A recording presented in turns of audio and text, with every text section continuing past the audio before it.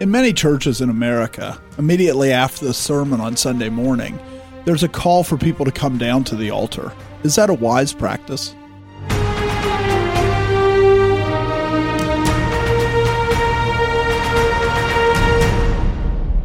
Welcome to The Conquering Truth. I'm Dan Horn. I'm Jonathan Sides. I'm Charles Churchill. And I'm Joshua Horn. Starting with John Wesley, there's been this practice of calling people to come down front after a sermon is given, or in a crusade, to come down front, so that those who are mourning over their sin, is what John Wesley said, that they could come and they could have people that would pray with them, people that would give them advice, people that would further witness to them. And then, now it's kind of shifted, so it's for people either to make a profession of faith or to make a recommitment or to say that they're going to repent of this sin, and they come down to the altar to do that. Is there anything wrong with that practice? When you talk about this, we are talking about it as a practice. We're talking about something that recurs over and over again.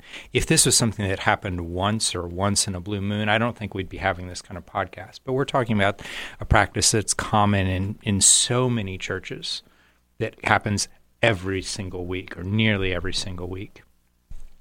And when that happens every week, when it's sort of part of your liturgy, that this is going to be the way the sermon ends, then you have to say, well, what does Scripture say about something like this?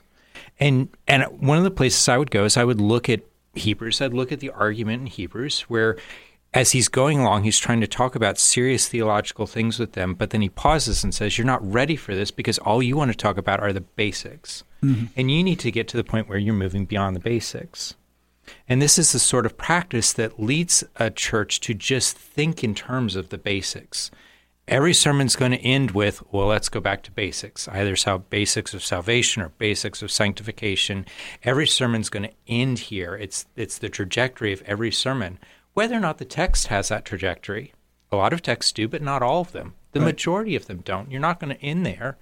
And I know the temptation, just from being raised with this kind of a mindset, because I'm a product of the evangelical church, that even when I have the opportunity to build a sermon, it's hard not to land there, because that's what I was raised with in many kinds of ways by certain pastors. And if you think about it that way, it informs the way that you think about Scripture, because you try and make all of Scripture end on this certain at the foot note. of the cross, to use Charles Spurgeon's term. Exactly, yeah. It makes you think about the nature of the church a particular way, that the church is really trying to, that the main function of the church is to create believers, right, as opposed to equipping the saints.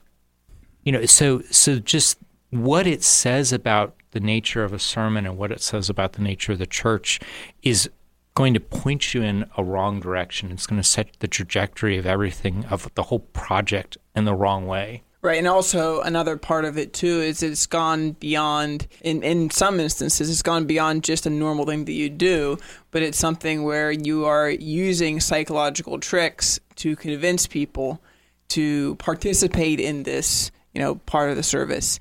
So that you end up, between the music, between even, if you're really good at it, having plants, people come down to get the movement started.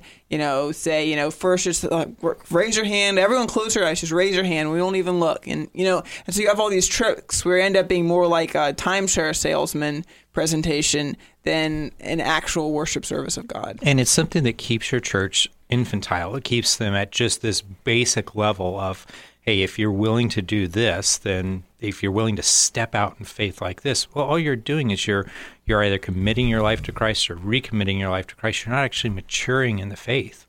You're not asking anything of your congregation other than to make these commitments that are not actually any kind of commitment. And I remember when I first started preaching that everybody expects it, right? Because you're in a Southern Baptist church and everybody expects you to do an altar call. That's just like the norm. And so I've done a number of them. Not a huge number, but I've done a number of them. And I can only think of one that I thought was actually at all helpful to the church. And that when I asked people to come forward, I think it was about my sermon was about men taking responsibility in their family. And I said that any man that was willing to testify to the church that he was going to do this and wanted to be held accountable to the church, that they should come forward. Well, there was some useful to that because it wasn't about people coming to salvation. It was about something that says, let's hold people accountable. Let's notify the church that these men are saying that they're going to do what they should be doing. All the rest of them are just like Joshua was talking about, their emotional manipulation. And even I wasn't trying to manipulate people emotionally there, and I'm sure some went up there. But at the same time, they just told their wife that they were going to start being the spiritual leader of their home. They just told the church. There's still real useful pressure that was put on there. But like you said, the normative practice is to make an infant. It's to make a baby that just wants to talk about, not even, that list from Hebrews 6 that includes, laying on of hands, the doctrine of baptisms. It's the doctrine of eternal life, the doctrine of eternal punishment. All they want to talk about is repentance from dead works and faith in the Lord Jesus Christ. That's all they talk about. So they don't even get to where the writer of Hebrews is rebuking them for it. They only get the first one of what, and that's where the evangelical church is. Well, how do you have a healthy church if that's all you're talking about? And it's a very carnal practice. And I mean, it's because in the end, growing up, I was 32 when I stopped attending a church that had an altar call regularly. So from the time I was a baby until I was 32 years old, that was every single service. And I was, growing up, going to revivals, going to, midweek service. My dad being a traveling evangelist at times. I sat in a lot of churches, and the answer is... Even on Wednesday nights they do an altar call? Oh, yeah. Oh, wow. And it wasn't always as formal, but it was still... there would be a closing hymn, and people are invited to come down here to the altar. And I'll tell you, at least with the one where you ask people to come up front, the answer is it may have been good in one sense, but because it was done so commonly, because it was done so often, no one expected anything out of it. So even people who came up and told their wives they were going to do it, this wasn't the first time they had come up and said they were going to. It's like people just... And I was very explicit in my language about Sure. it, but still, you're right. There's people that... You lowered the bar on every single thing. It's like when they have... The real problem there is you've accepted lying in the church, and Right. I don't think that's a big deal. And that's why it's such a carnal practice, because it's like corporate things where they come out and they do the rah-rah, and the people who've been there for a while look and kind of roll their eyes because they know the point of it is to kind of inspire the troops. And they look at them and they go, the people who can be inspired are young and impressionable. And the older people just kind of roll their eyes. And in the end, it's an admission that this is what the church has become. Because there's a bait and switch with the salvation one. Because there's this idea on one hand that if they come forward and they make a profession, they're really saved, so the Holy Spirit's working in their life. But on the other hand, they didn't really consider it in the way that they should. They made a decision based on emotionalism. And so you're saying that it has the weight of the Holy Spirit, but that you use tactics to get them to make the decision. And so it's this game that, it's very carnal. The whole thing is rooted in earthly thoughts. And I think there's real problems with that just from the beginning.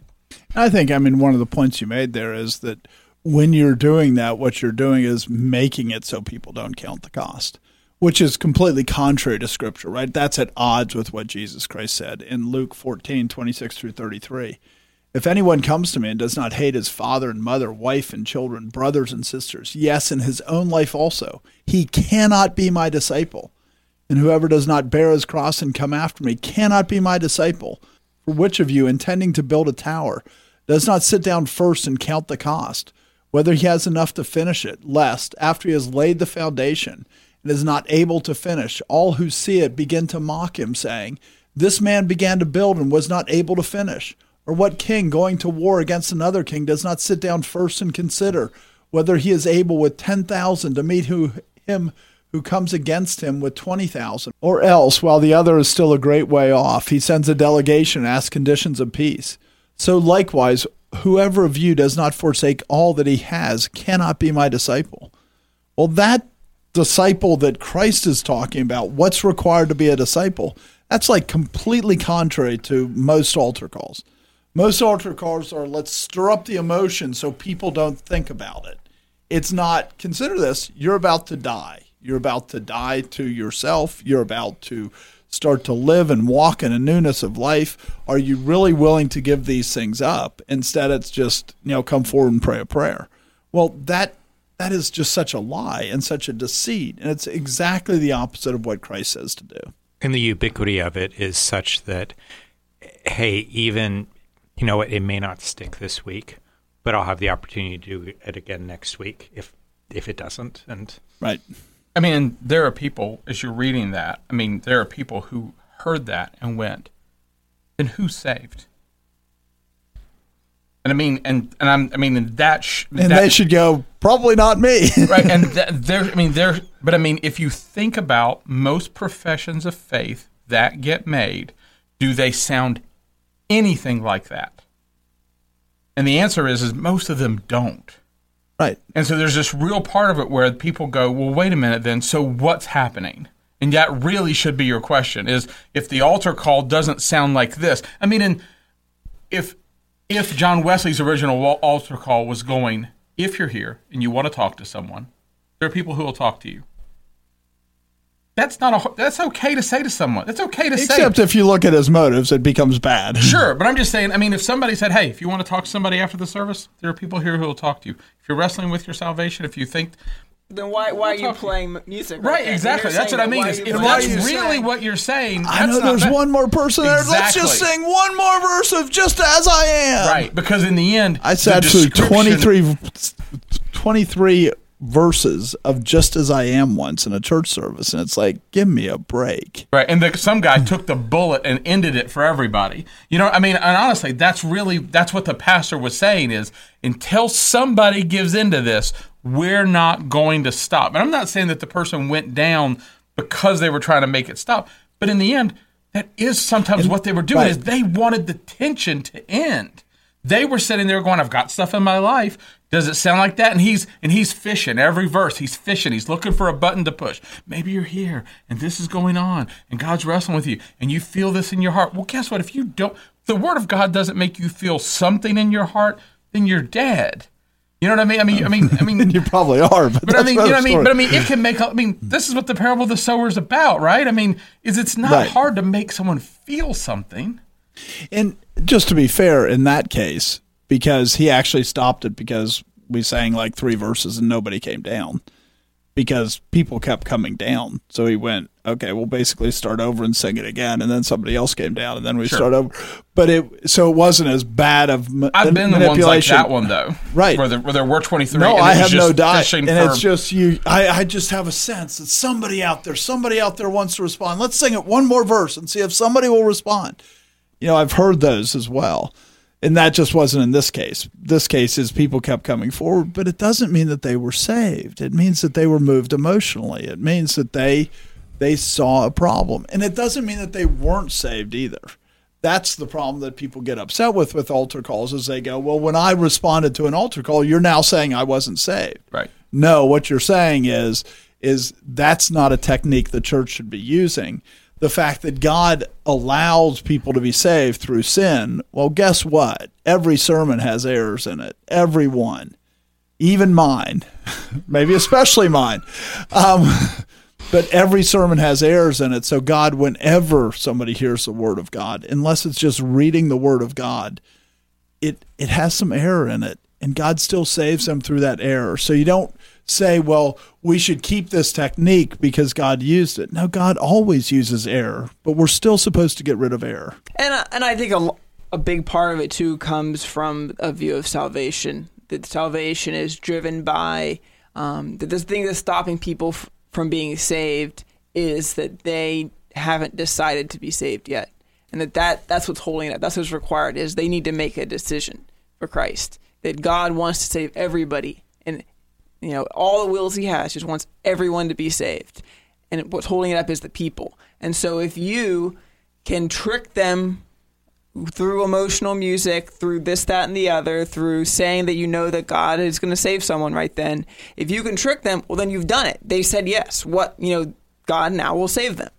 And that instead of seeing it as something that, salvation is, it does involve us exercising our will, but we exercise our will because the Spirit works in us and leads us and saves us and leads us to do that. And so it's something where, yes, there is emotion with salvation. There is emotion with Christianity, but it's not something where you can use the emotion to get you in because you just need to check the box and sign your name on the dotted line.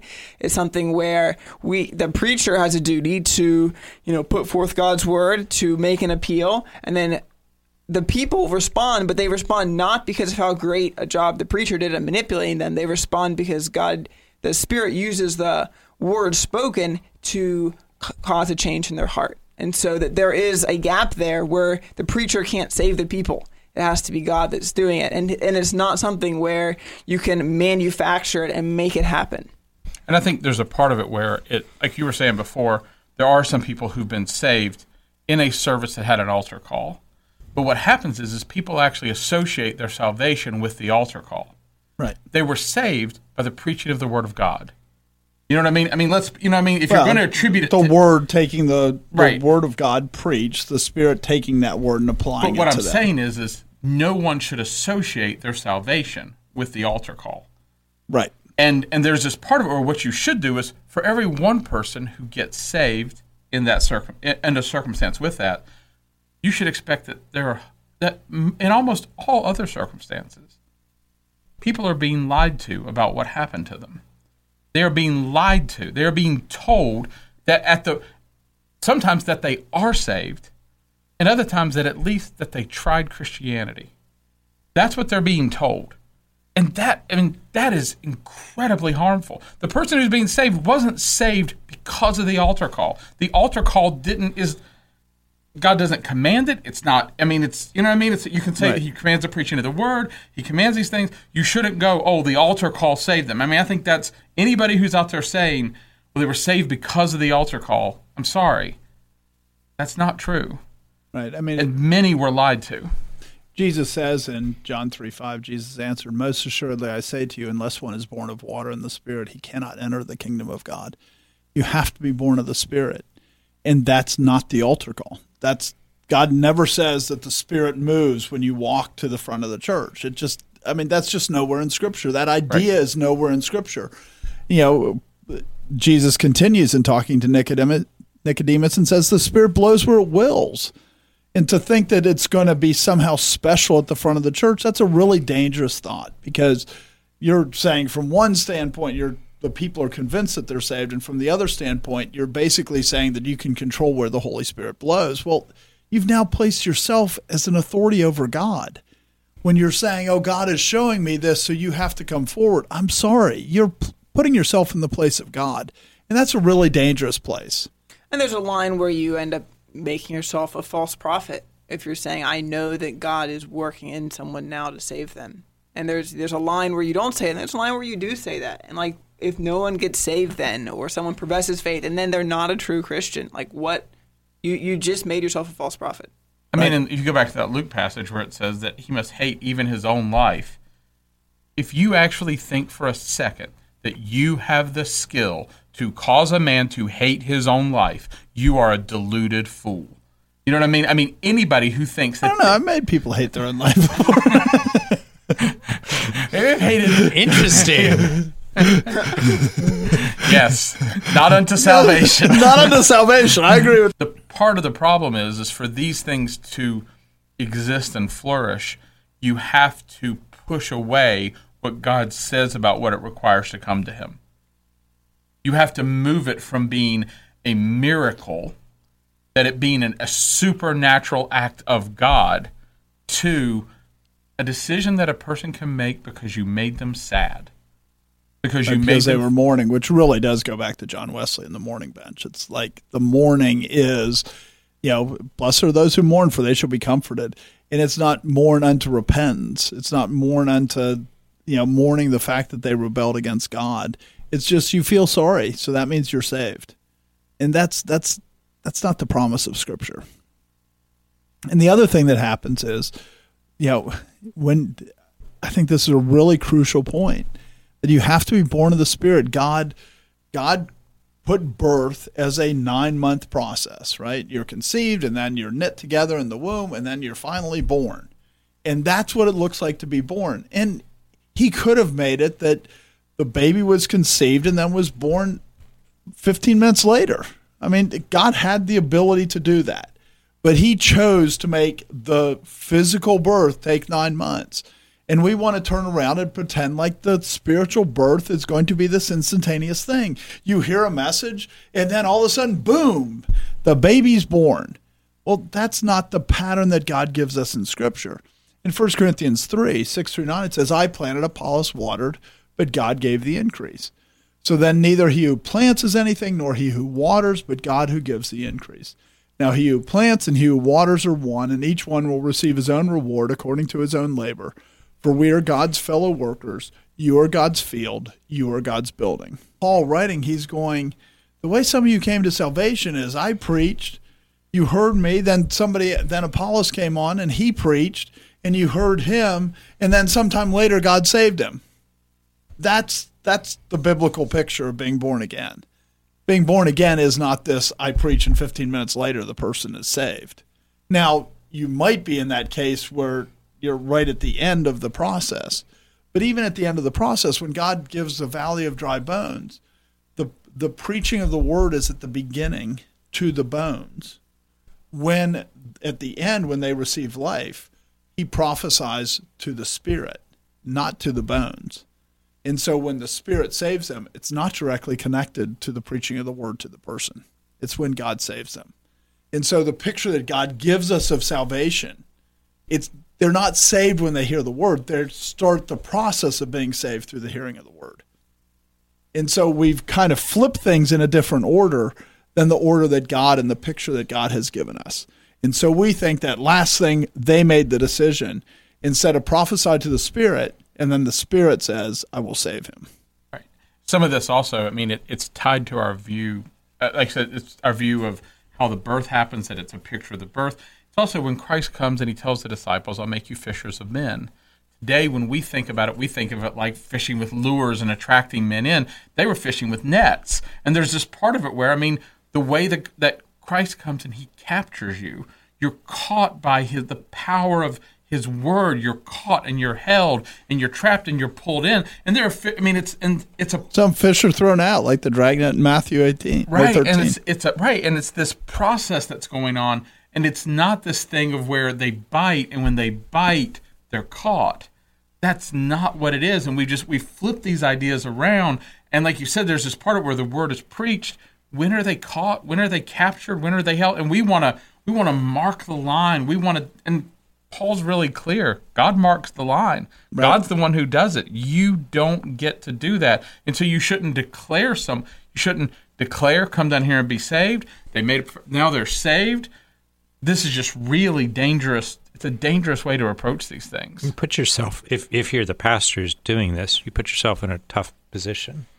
Because if the normal order is it takes time, and yet you have scenarios set up that are supposed to be instantaneous, either what happens is you just lie to yourself about what's actually happening with the people, and you say that there are more people being saved than are actually being saved. Or you're frustrated because you realize the truth that a lot of these people aren't actually being saved.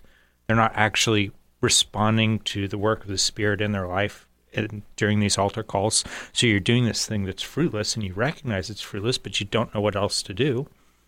And the answer is simple: stop. Yeah. But it's hard because the church goes, what do you mean stop? Because, every time I go to Nigeria, I have this argument. Every time. Because every church I go to, they're like, why won't you do an altar call? And it's because I don't want them to come to me. They need to come to Christ. At least in America, it's a practice of relatively low church types of denominations, and yet it is a liturgical element. And anytime you change the liturgy, that's really hard on the people. It takes effort to stop doing something you've been doing forever. Right. And you have to admit that you're wrong. You have to admit that it's a liturgy really first, because you may not believe in liturgies, but you have one if you have an altar call every week. Right. Another thing that's very related to it is salvation is actually believing certain precepts about God. It's not just that you have this emotional movement towards God, or that somebody preached something that stirred your emotions or made you feel guilty about your sin. It's actually you have to have knowledge about God.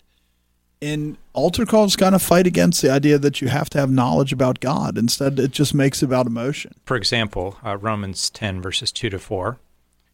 For I bear them witness that they have a zeal for God, but not according to knowledge. For they, being ignorant of God's righteousness and seeking to establish their own righteousness, have not submitted to the righteousness of God. For Christ is the end of the law for righteousness to everyone who believes. He's obviously talking about belief in this context, but he's saying, hey, there's a process to it, and it's a process that involves knowledge. And if you think that it doesn't involve knowledge, then you're this person who's got zeal but is ignorant, and it's not going to lead you to belief. And in the end, they seek to establish their own righteousness. They think that by walking up that aisle, because they have that zeal, because they have been emotionally moved, they think walking up that aisle, that will establish their righteousness. And they're being told that. Right. And Paul's writing, no, that's not how it works. That's just people that have a zeal for God without knowledge. It means they're establishing their own righteousness instead of accepting the righteousness of Christ. Without knowledge, all you can do is establish your own righteousness. They're very deliberately saying, what is the minimum amount of knowledge that someone has to have and can have, and that from that, everyone without amount of knowledge can be saved. And Scripture doesn't tell you what that is. I mean, you know what I mean? The churches will be happy to. Right. Scripture doesn't say... Man was born in sin. Jesus Christ came, died on the cross for our sins. You have to believe in him, and then you're saved. Right? And we simplify the gospel. And where is that about? Where in that I just said, the simple gospel, where in that does it describe the righteousness of Christ? Right. It says if you're ignorant of the righteousness of Christ, if you're ignorant of the law of God, if you're ignorant of these things, you're establishing your own righteousness. What we call the simple gospel is an incredibly truncated gospel. It's not a salvific gospel.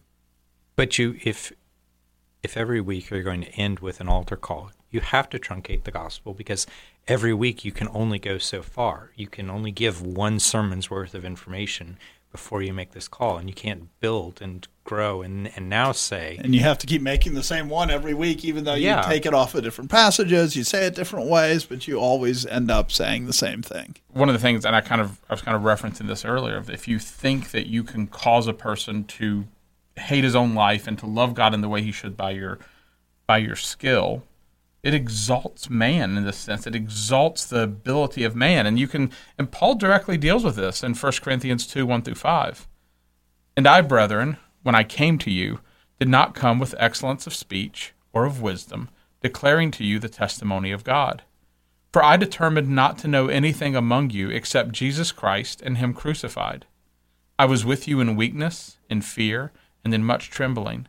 And my speech and my preaching were not with persuasive words of human wisdom, but in demonstration of the Spirit and of power, that your faith should not be in the wisdom of men, but in the power of God. This is pretty anti-altar call in my view. Yeah, I mean, you kind of want to just go, ta-da! I mean, because Paul's just really being blunt. I'm not sitting there. I'm not trying to manipulate you. I'm not trying to be clever. I'm not trying to be fancy. I'm not... And Paul's good with words. You know what I mean? I mean, Paul was one of the most trained men in Judaism. Right. And so, I mean, he could have done these things. And he said, I specifically didn't, so that your faith should not be in the wisdom of men.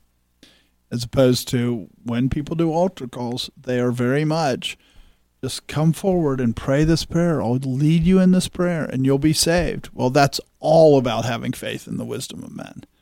That's not saying what does God say is required for salvation. That's saying what does this man that's standing there say is required for salvation. God says you have to die to yourself.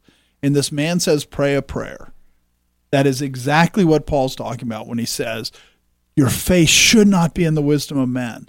Every altar call that I've ever heard that people are saying about justification, about coming to salvation, it's always the same thing. It's always just trust me. Just trust me. You come here and you pray and you follow me in this prayer, or just cry out to God. Come here and cry out to God and he will save you. All of it is about the wisdom of men. All of it. If you're like me and you grew up in this kind of environment, what would happen periodically is you would go to a place where they would bring in a special speaker. And it would be somebody like, I remember going, Tony Campolo, a spiritual advisor that was like one of Bill Clinton's spiritual advisors. At the time when we heard him, he wouldn't have associated with Bill Clinton. But I mean, he was climbing the ranks of someone who could speak. He had a book, I think, called, Fridays Here but Sundays Coming. And I remember him delivering that message. And it's, complex. He's a good speaker. He's a great, I remember chills. You know what I mean? Like in the, everything he did and what he did and the everything and the way he approached it. And then they did the altar call, and teens, hundreds of teens going up to the altar. Of course I would. I mean, not to get saved, but I mean, it was like it was. Everybody else was going. You want to be, yeah. You want to dedicate yourself to the Lord. You want to, but I mean, in the end, I mean, there are times where you have to seek out someone who has this because this is the nature of your means. Your local pastor, he's not a national figure unless you go to a church where your pastor is a national figure. But most people don't. Most people go to local churches. Their pastor's not on that level. He's not as good as someone else. So they take you somewhere where there is someone who's that good. And this becomes the nature of what causes God to move. God moved because the words were lined up right. God moved because the music was perfect. God moved because everything was exactly the way it should be. And Paul's saying, nope, that's not God. Saying that's just having faith in the wisdom of men. Right. And you have to have faith in God to be saved. You go back to what the reason John Wesley started the Mourner's Bench was because, Whitefield was more successful than Wesley. So Wesley takes over for Whitefield. But Wesley wanted to show his success. And so the whole Mourner's Bench from the beginning was about counting the people that were affected by the preacher. It was about exalting the preacher. Look, when I preached, 50 people came forward. When you preached, only 20 people did. Obviously, I'm a better preacher. And so that's what the Mourner's Bench was for. The Mourner's Bench then, over the next 200 years, evolves into what we consider the modern altar call. But it was always about numbers, always. And we shouldn't think that it's not about numbers now. Because at Southeastern, we're pretty close to Southeastern Seminary. Usually, when they have a guest speaker in at their chapel, they'll say, "This person baptized so many people in the last year," right? It's all about numbers, and it's all a focus on numbers. And we shouldn't think that the numbers, because it's all about exalting the wisdom of men. It's all about exalting the man to say this man could cause you to have chills. Right? It's all about men. And so that means the best way to measure is to have numbers to say how many people were saved. If you say it's the Spirit of God blows where it wills, who cares if one person came down or 100 people came down or no people came down? But the reason you have them come down, because God can deal with them in their seat as easily as he can deal with them standing in front of you. The reason you have them come down is to count. Because you can say to them, and I've done this plenty of times, where I go, look, if you're struggling with this message, go talk to somebody who is faithful. Go talk to somebody. Go pray to God. Go read your Bible. There's ways you can do it. You don't need to come to me. I can't do anything for you. And that's easy to do, but nobody can count anybody. And people get very frustrated that they can't count because, trust me, I've done this before 10,000 people, and people that are doing the crusade are like, come on, you have to invite people down. We have to know how many people are affected. And it's like, no, I'm not going to. And you look at examples from Christ's ministry, and Christ wasn't doing this, and if he's our pattern, we would expect to see him doing these altar calls. You have John 6:65 through 66. And he said, "Therefore I have said to you that no one can come to me unless it has been granted to him by my Father. From that time, many of his disciples went back and walked with him no more." So there you have Christ saying that you are not going to be a follower of me unless the Father is calling you, is drawing you to himself. Then you have the result of that is that he's reducing the number of people following him. It's like the reverse altar call. It's like he preaches and then half the church leaves and never comes back. A lot more than half the church, because he had fed the 5,000 men with wives and children there. So he had probably 20,000 people there the night before. And then the next morning he says, you have to eat my flesh and you have to drink my blood. And they go, these are hard sayings. Who can accept these things? And this is his response. And his response was that almost all left except for the disciples.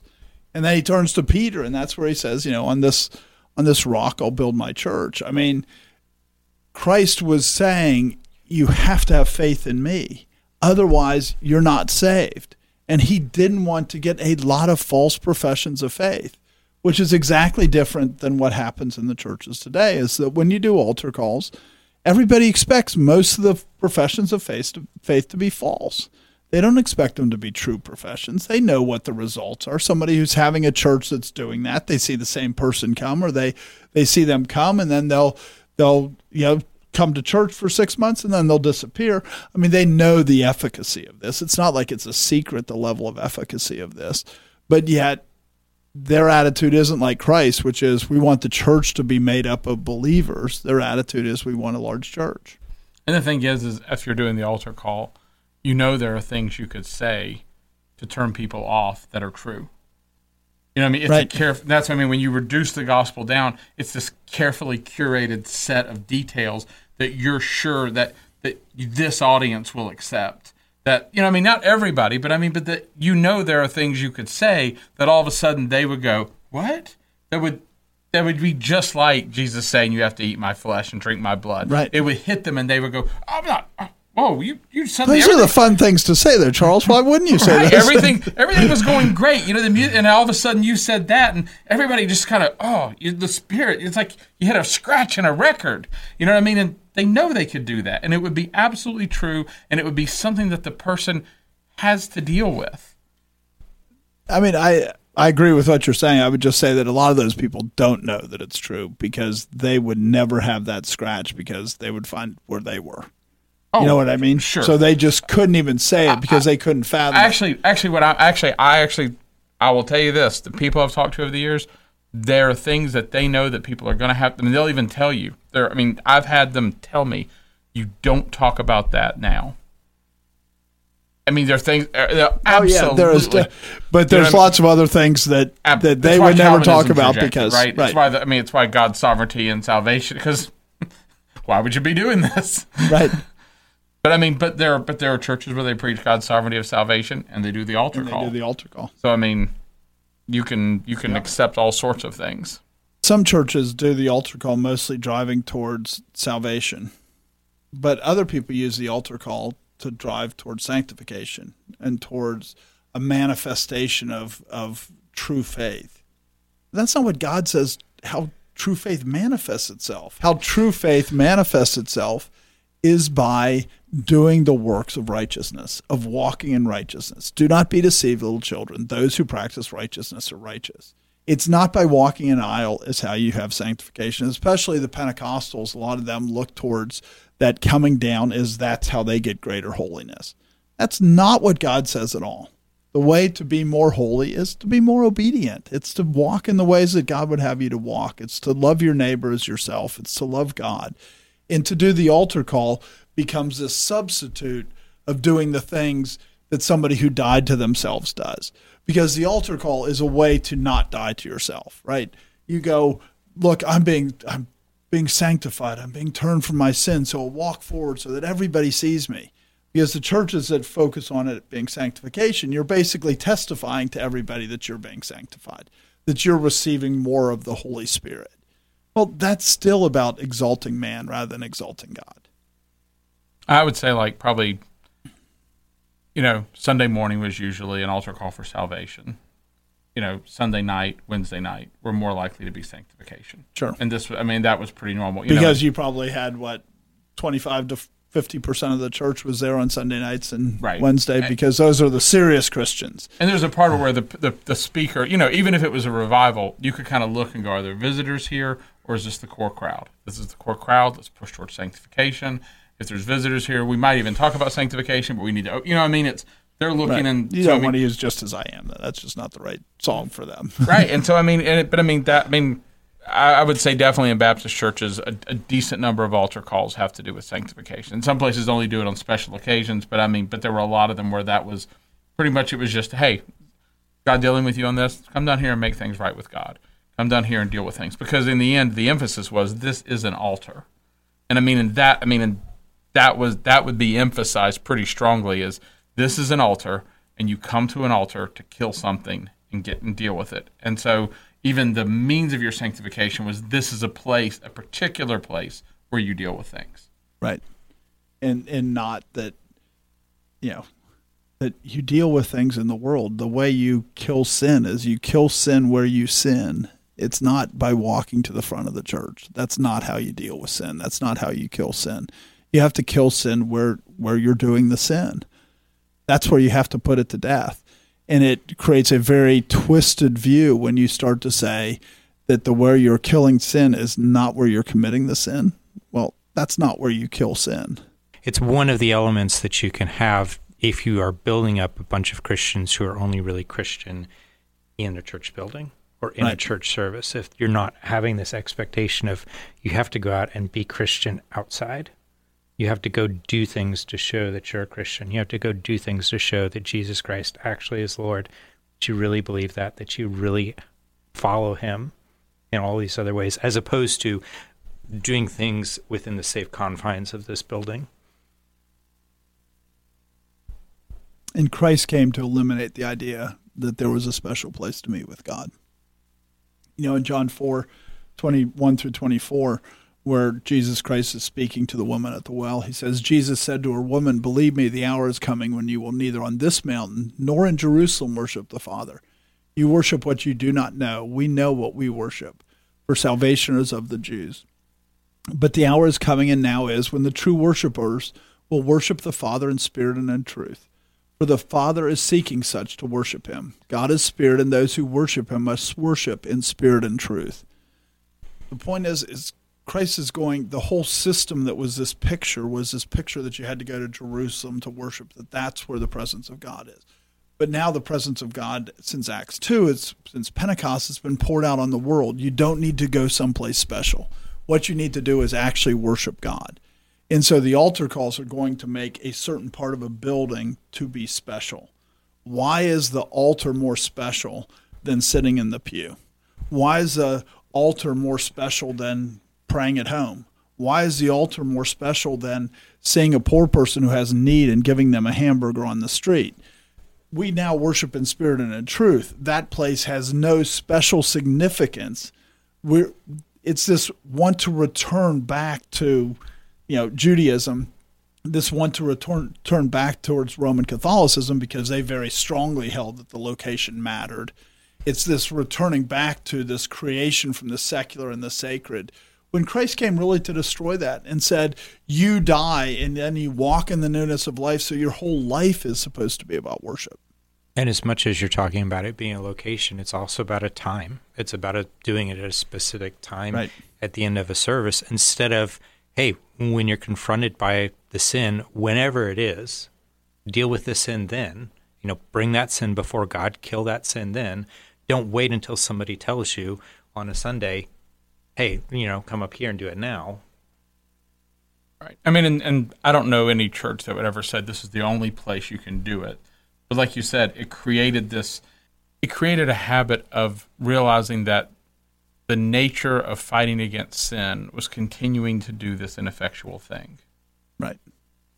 And so it normalized a lack of growing in faith and a lack of growing in the knowledge of God. Because in the end, what you did is you came here and you prayed. And so it caused you to think of prayer as ineffectual because your prayer wasn't connected to the change in behavior. Because the connection to the change of behavior wasn't tied to when you did, what I mean? It separated those things. And because it decoupled them all, it weakened all the other things that were associated with it. And it makes it not a two-party system anymore, right? Because when you repent of sin, you repent towards God. Right. And he gives you power to turn from your sin. All of a sudden now you have the church needs to be praying for you. And the pastor needs to be praying for you. Maybe not out loud, but the whole point is that men have to come alongside you in order for your sanctification to happen, if we're not talking about justification. But then what happens when you're confronted with sin and you're tempted with sin and you fall? Does that mean you need to get all those people together again? Or is it between you and God? You've made it so that this other party becomes a required element. And if it's a required element, that's a huge problem because it's not usually there. Right, and because when you're actually sinning, they're not there. Right. And these are the same churches that would preach the priesthood of all believers, that you have your own straightforward access to God, and yet the practice is, well, you need all these people alongside you. Like at the beginning where I was saying it creates a bunch of immature Christians. I would agree. I don't think that these are churches that would come out and say, "Oh, we want a bunch of immature Christians." They would want mature Christians, but the practice is set up so that all you get are babies, if they're even Christians. Right. That's the other issue, is because it's designed to create people who don't actually believe. In the end, it becomes a form of maintenance, just like the corporate maintenance, just like the corporate things, where that's meant to be this artificial means of keeping people's spirits up. So because literally their spirits up, because you're not relying on the Holy Spirit, you're not saying the Holy Spirit is in these people and will keep them up. We have to be the one who keeps them, right? And so it's incredibly carnal. It is incredible. It is all based in how do we keep this fleshly group of people who don't have the Spirit of God thinking about religious things. How do we keep propping them up? And that's what it becomes. And as soon as you make it be about this building, and I agree with you about the time. Most people, when they think of church, they think of the building. Mm-hmm. Well, they think of the location, because all of a sudden we've made this location this special thing. The location's not a special thing, right? The church, it says in Acts 20, verse 28, "Therefore take heed to yourself and to all the flock among which the Holy Spirit has made you overseers, to shepherd the church of God, which he purchased with his own blood." He didn't purchase the building with his blood. The building is not the church. And when you push people on it, they all go, yeah, I know that. But in practice, because they've created this sacred place inside this building, they are saying that's the church. They've gone back and recreated the temple. They've just put them on every street corner. But they've replaced and said, this is where you meet with God. Well, Christ came to eliminate that. Christ came so that his people would be purchased, so that they would have God abiding in them, so they wouldn't have to go to a specific place to encounter God. If they're a believer, they can encounter God in their own heart. I'll just double down on the time. It creates a specific place where people think they have to go to God, but also a specific time. We go to church on Sunday morning, as opposed to thinking we are the church 7 days of the week. Yep. If you say that we go to church at 7 o'clock or 10 o'clock on Sunday morning or whatever it is, that's the church, then all of a sudden the church can't do what the church is supposed to do, right? The kingdom of God is supposed to be destroying all the nations of the world. Well, if that's only happening when you get together at 11 o'clock on Sunday morning for an hour, if that's all the church is, the church can't be the salt and light to the nation. It just can't be. That's that hour where you're just gathering with the people who say that they're saved. Well, that's going to be completely ineffectual in changing the world. It's not going to be acting like the church. And it becomes a consumable. You go to church like you go to the grocery store, like you go to the movies. It's just one other activity that you do instead of an identity that you take on yourself. Right. And it really, really messes up even just the understanding of what an altar is, or what an altar is for, or what you're offering.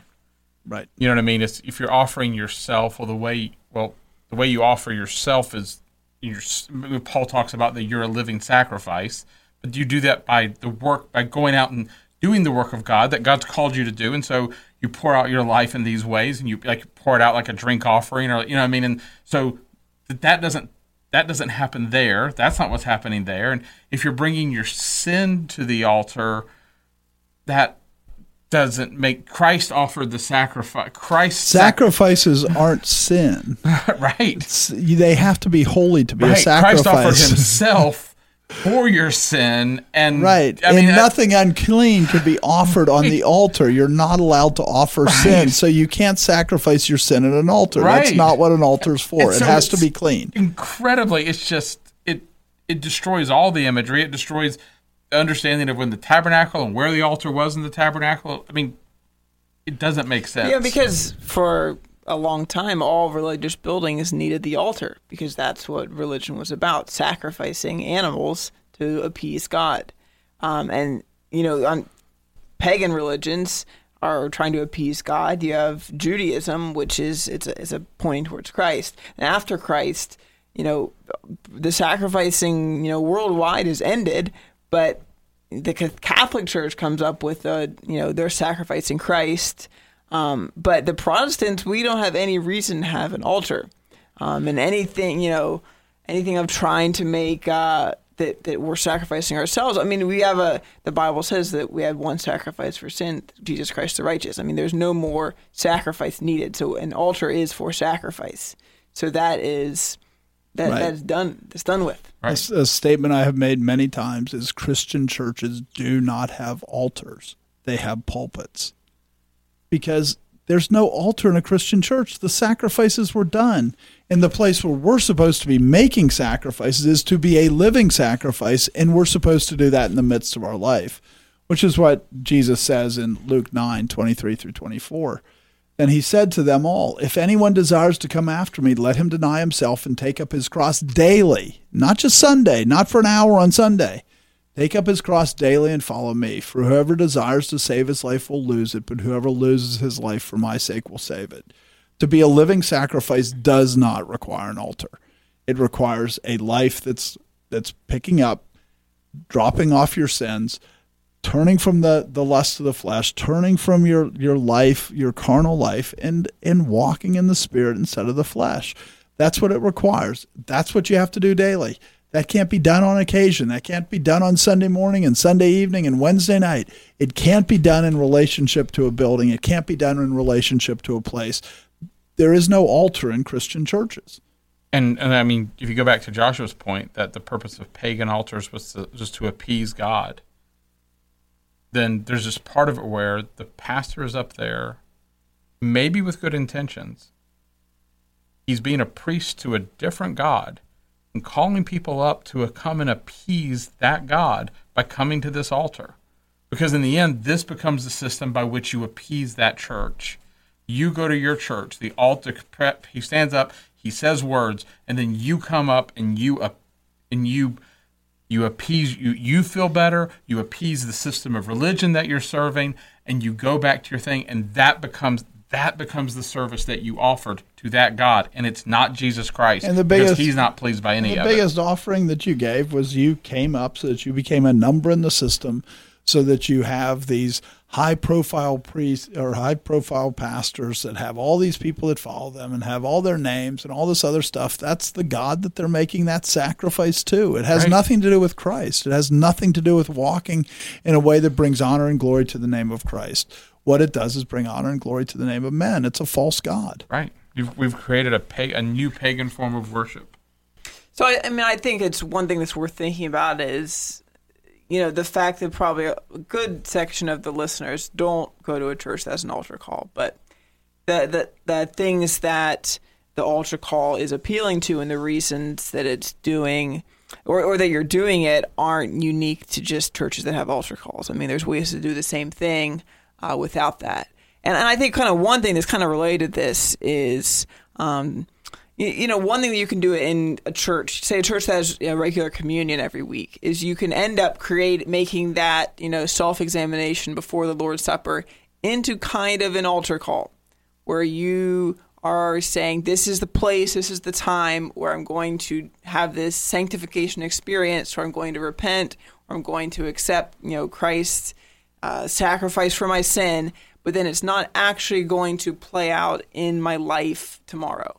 And then so I'm going to keep doing this sin that I claimed I repented of. And it's something I think is easy to fall into, that we end up, in our own personal, examination over that few minutes. We've just altar called ourselves and, given ourselves this, a false assurance that we're repentant or even that we're saved. And we need to be honest and with ourselves of, are we actually repentant of these things that we're praying about? In Hebrews where it says that, do not forsake the assembling of yourselves together.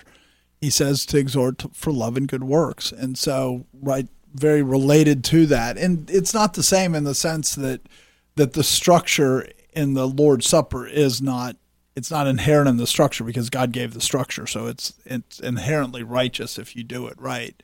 But when we fail to exhort one another to love and good works, we're effectively doing the same thing as the altar call. When we let that person come where they're in sin and you won't confront them in it, you won't call them on it, where that, they probably said they repented, but they went tomorrow and did the same thing that they repented of.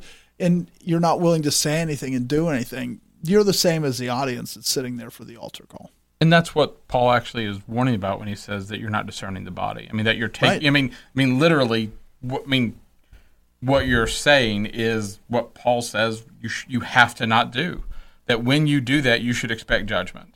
Because they're sitting there watching people get drunk. They're sitting there watching people commit gluttony, and they're not going, these people aren't Christians. They clearly walk in the flesh. Right. And the person doing it is, I mean, they even should be aware, because they're sitting there hearing the warning. You keep doing this sin. Because in the end, that is part of what you're warning them against doing is don't do this. And so that should be part of, if you have weekly communion, that should be part of your Which warning. you should. Just right?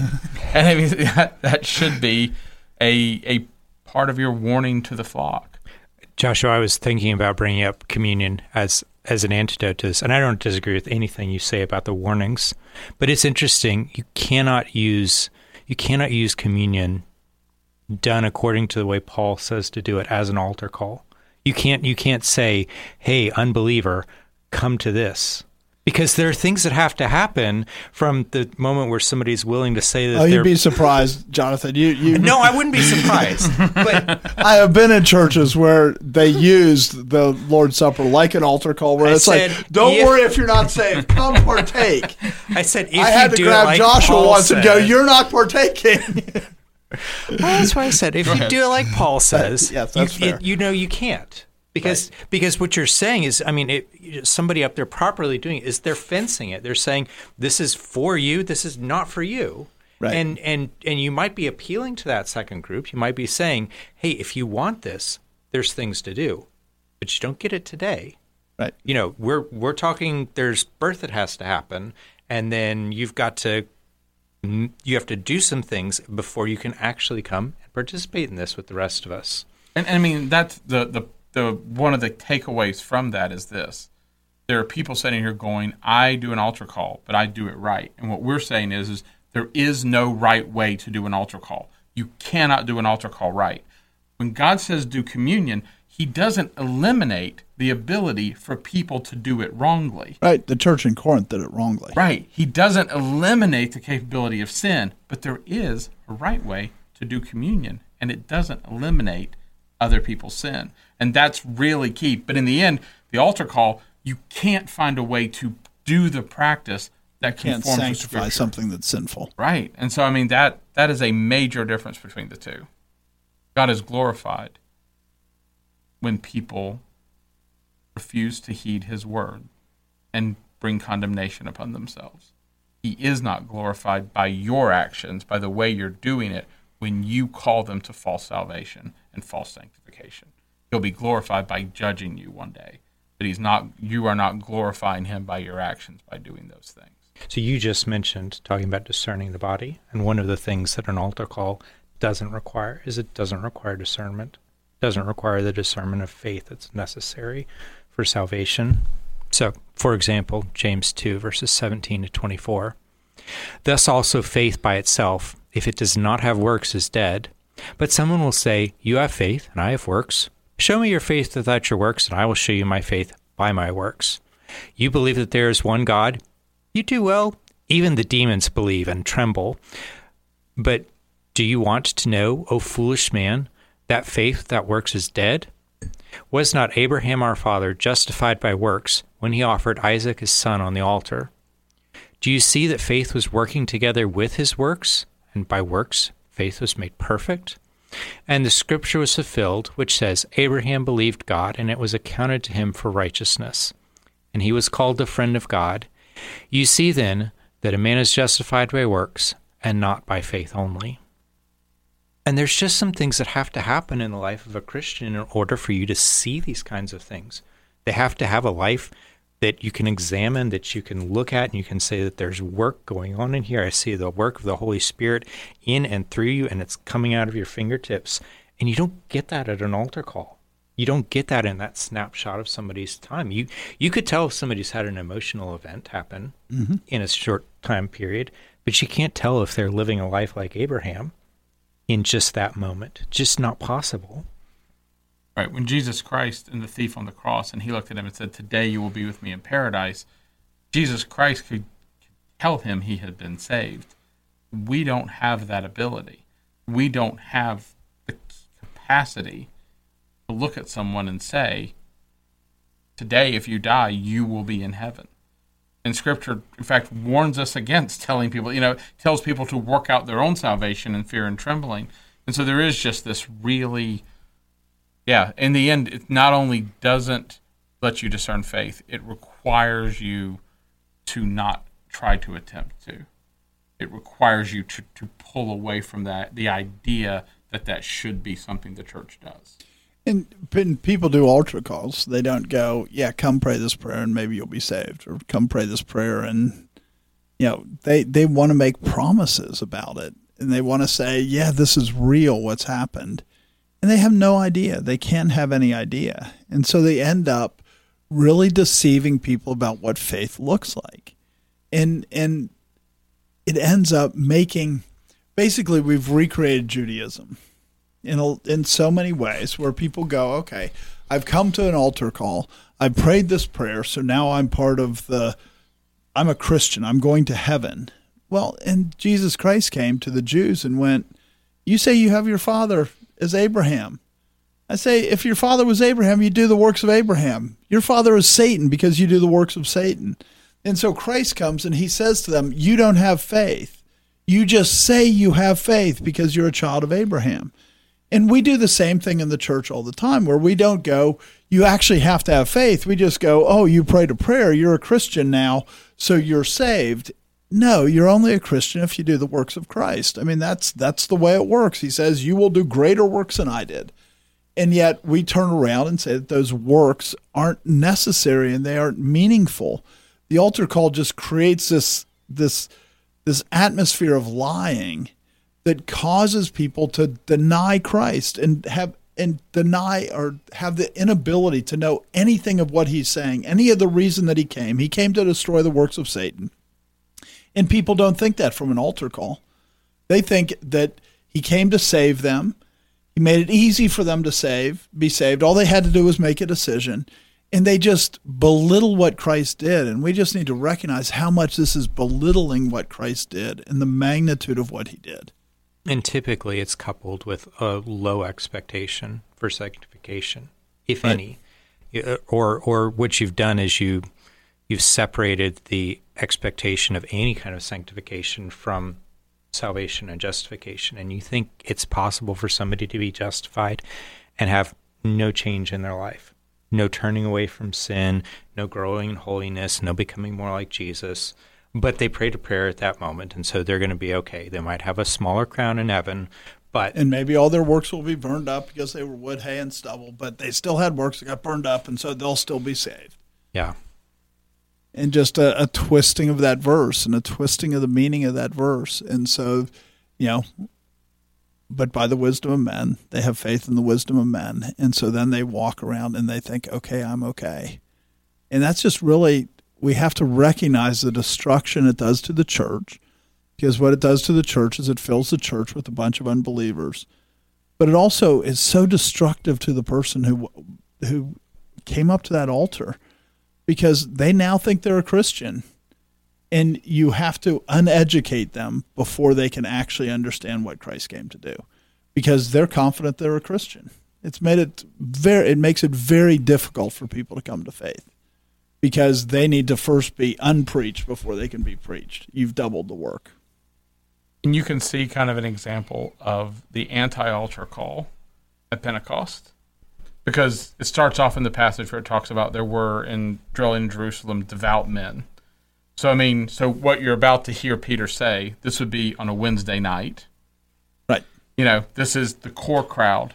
This is the people who know, who should know, who have been who've been part of the church, who've been associated with the altar call, and he preaches to them, and he tells them that they killed the Christ.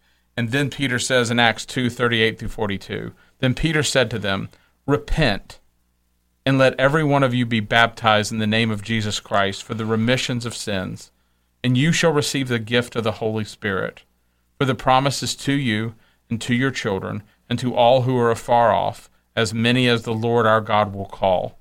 And with many other words he testified and exhorted them, saying, be saved from this perverse generation." Then those who gladly received his word were baptized, and that day about 3,000 souls were added to them.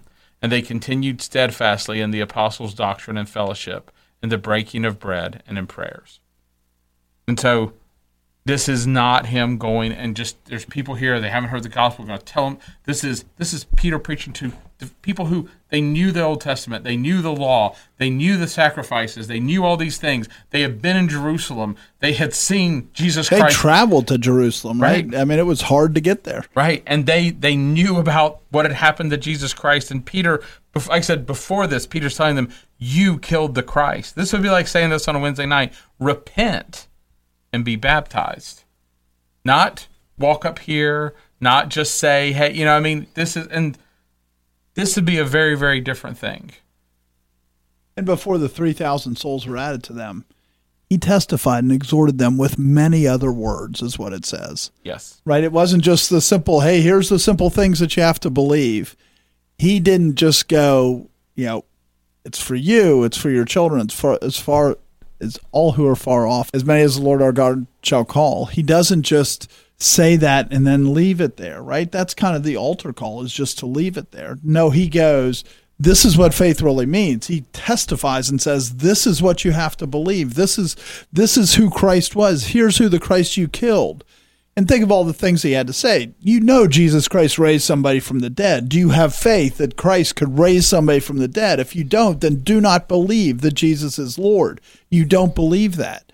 And so Peter didn't just end there, and we want to make it so simple and just end there and not say, if you have questions about this, come talk to me. Talk to somebody who you know.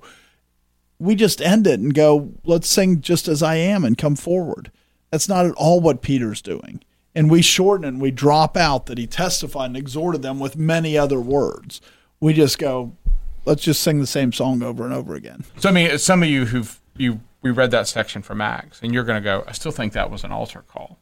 Understand the context that this was happening in. Jesus Christ had been killed and put to death 50 days prior to this. This was not a small thing that had happened. This was a major incident that had gone on. I mean, the veil in the temple had been torn in two. There had been people who had been raised from the dead. There had been, it had been seen by many, Jesus Christ had been seen by 500 witnesses. All of these things had happened and been going on. This was a major event. And even saying that you believed in Jesus Christ at this point was to go against the political powers that existed at the time. It was a major deal to do these things. And you have to understand that in context, because the people who were there were massively inoculated against believing in something like this, because they were in their whole life, they had been associating these things, because Peter's saying, you're the one who killed the Christ. For them to be the ones who killed the Christ, they had to believe in the false view of their own righteousness. They had to believe in that. That's who they were. And so they were heavily inoculated against this. And one of the arguments we've been making the whole time in this is what the altar call does is it inoculates a church against believing in the true power of the gospel. It calls people to a powerless gospel. It calls them to a cheap and easy gospel. It encourages them to stay and follow after it by continually ministering to them with the same thing that has no power. It causes them to come forward and believe they're dealing with their sin when in reality they're not dealing with their sin. And all of these things happen. For them to turn that over, for them to say all of that was fake, takes something huge. And Jesus Christ isn't going to come and die again. And so there's a part of it where the church has to actually look and say, this is wrong. This is sin. If you're in a church that's done this, repentance is required from the church to deal with this. This is an evil practice. And it requires real work of repentance on the part of the church to say, we've lied to you. The church has lied. If you think this is an altar call, back up a little bit in Acts 2 and read read the structure of the sermon that Peter's giving them. And he gets to the point where he says, you killed the Christ. And then he just kind of lets it hang in the air, and they are cut to the quick, and they say, well, what must we do? And he's, okay, glad you asked. Let me tell you about some promises. But he doesn't he waits until they say that. That, they have to build to that. And what's really interesting to me, at least, is you go flip a few other chapters later in Acts, and Stephen gives structurally the same sermon. Not exactly, but it's basically, let's walk through some things that happened in the history of Israel and look at how it's all leading up to Christ, and you're guilty in this. And you know what they did when he gives that sermon is they stone him, they kill him for basically the same sermon. And, it's the difference in how the Spirit's moving in the audience. It's not the cleverness of the speaker. It's not the structure of the sermon that ends with getting a bunch of people saved. It's whether or not the Holy Spirit is going to move in one way or another in the audience. And so, kind of like what Charles was saying is people want to put Peter in the role of their pastor, right? What they should be putting themselves in is the role of the Jews in the story. Because the reality is that's what a lot of people in America are like, or our churches would be unbelievably different. And if you put them in the role of the Jews in the story instead of the role of the Jews after they repent, which is what they want to put themselves in, they put themselves in the role of the Jews. Well, what did Christ say to the Jews? That you cheat men by your traditions, right? That you've come up with all these traditions that make people think they're right with God. You're not right with God because of that you're a priest and you wash before you go and serve in the temple. You're right with God because before you eat lunch, you wash your hands. Right? These are the empty traditions that Jesus Christ says you've replaced the commandments of God with the traditions of men. Well, that's what the altar call is. It's replacing the commandments of God. It's replacing how God says you have to be saved. You have to count the cost. And it's replacing with the traditions of men. And then you go, well, we replace it with the traditions of men. We do this altar call, so that means the people are saved. No, that's what the Jews thought. They thought they were saved because they followed the traditions of men. The traditions of men lead you to hell. That's where the traditions of men end up. And that's where altar calls end up. And we want to think that leads you to salvation. That's not what Christ came. Christ came to say, no, you actually have to obey God. You actually have to listen to what he said. And instead, the modern church has now become Jews again. They have the same errors where they're saying, we're the people of God. It doesn't matter what we do. And Christ is going, you're only the people of God if you do the works of God. You're only the people of God. You're only the children of Abraham if you do the works of Abraham. You're only a son of God. You're only a Christian if you're a little Christ, if you do the works of Christ. And we want to replace it with walking an aisle just like they wanted to replace it with washing their hands. That's not how God says you're saved. We can become so enamored with our traditions that we start to think that our traditions are biblical even when they have no biblical basis. But when we do things that don't have a biblical basis, they have a really high cost. We need to recognize that cost, and we need to get back to the way that Christ said to do things, because he has given us the means that we're supposed to participate in the work of the Spirit in causing his gospel to go through the world. And that's by preaching the word of God, by confronting people in their sin, by exhorting them, by praying for them, and not by telling them that they'll have this false assurance if they just walk to the front or they raise their hand or they pray a prayer. We need to get back to biblical means to testify that somebody's saved so that we don't have churches that are filled with false converts. Christ came to make a holy people so that the nations would look at those people and God would be hallowed in their eyes, in the eyes of the nations, because they see how he's working in the church. The church needs to go back to having that desire. And the way to do that is not by filling itself with unbelievers, but by actually listening and seeking and obeying God. Thanks for joining us. This has been The Conquering Truth, a project of Reformation Baptist Church. If you found this helpful, you can visit us online at theconqueringtruth.com and subscribe here or in your favorite podcast app. Thanks for watching.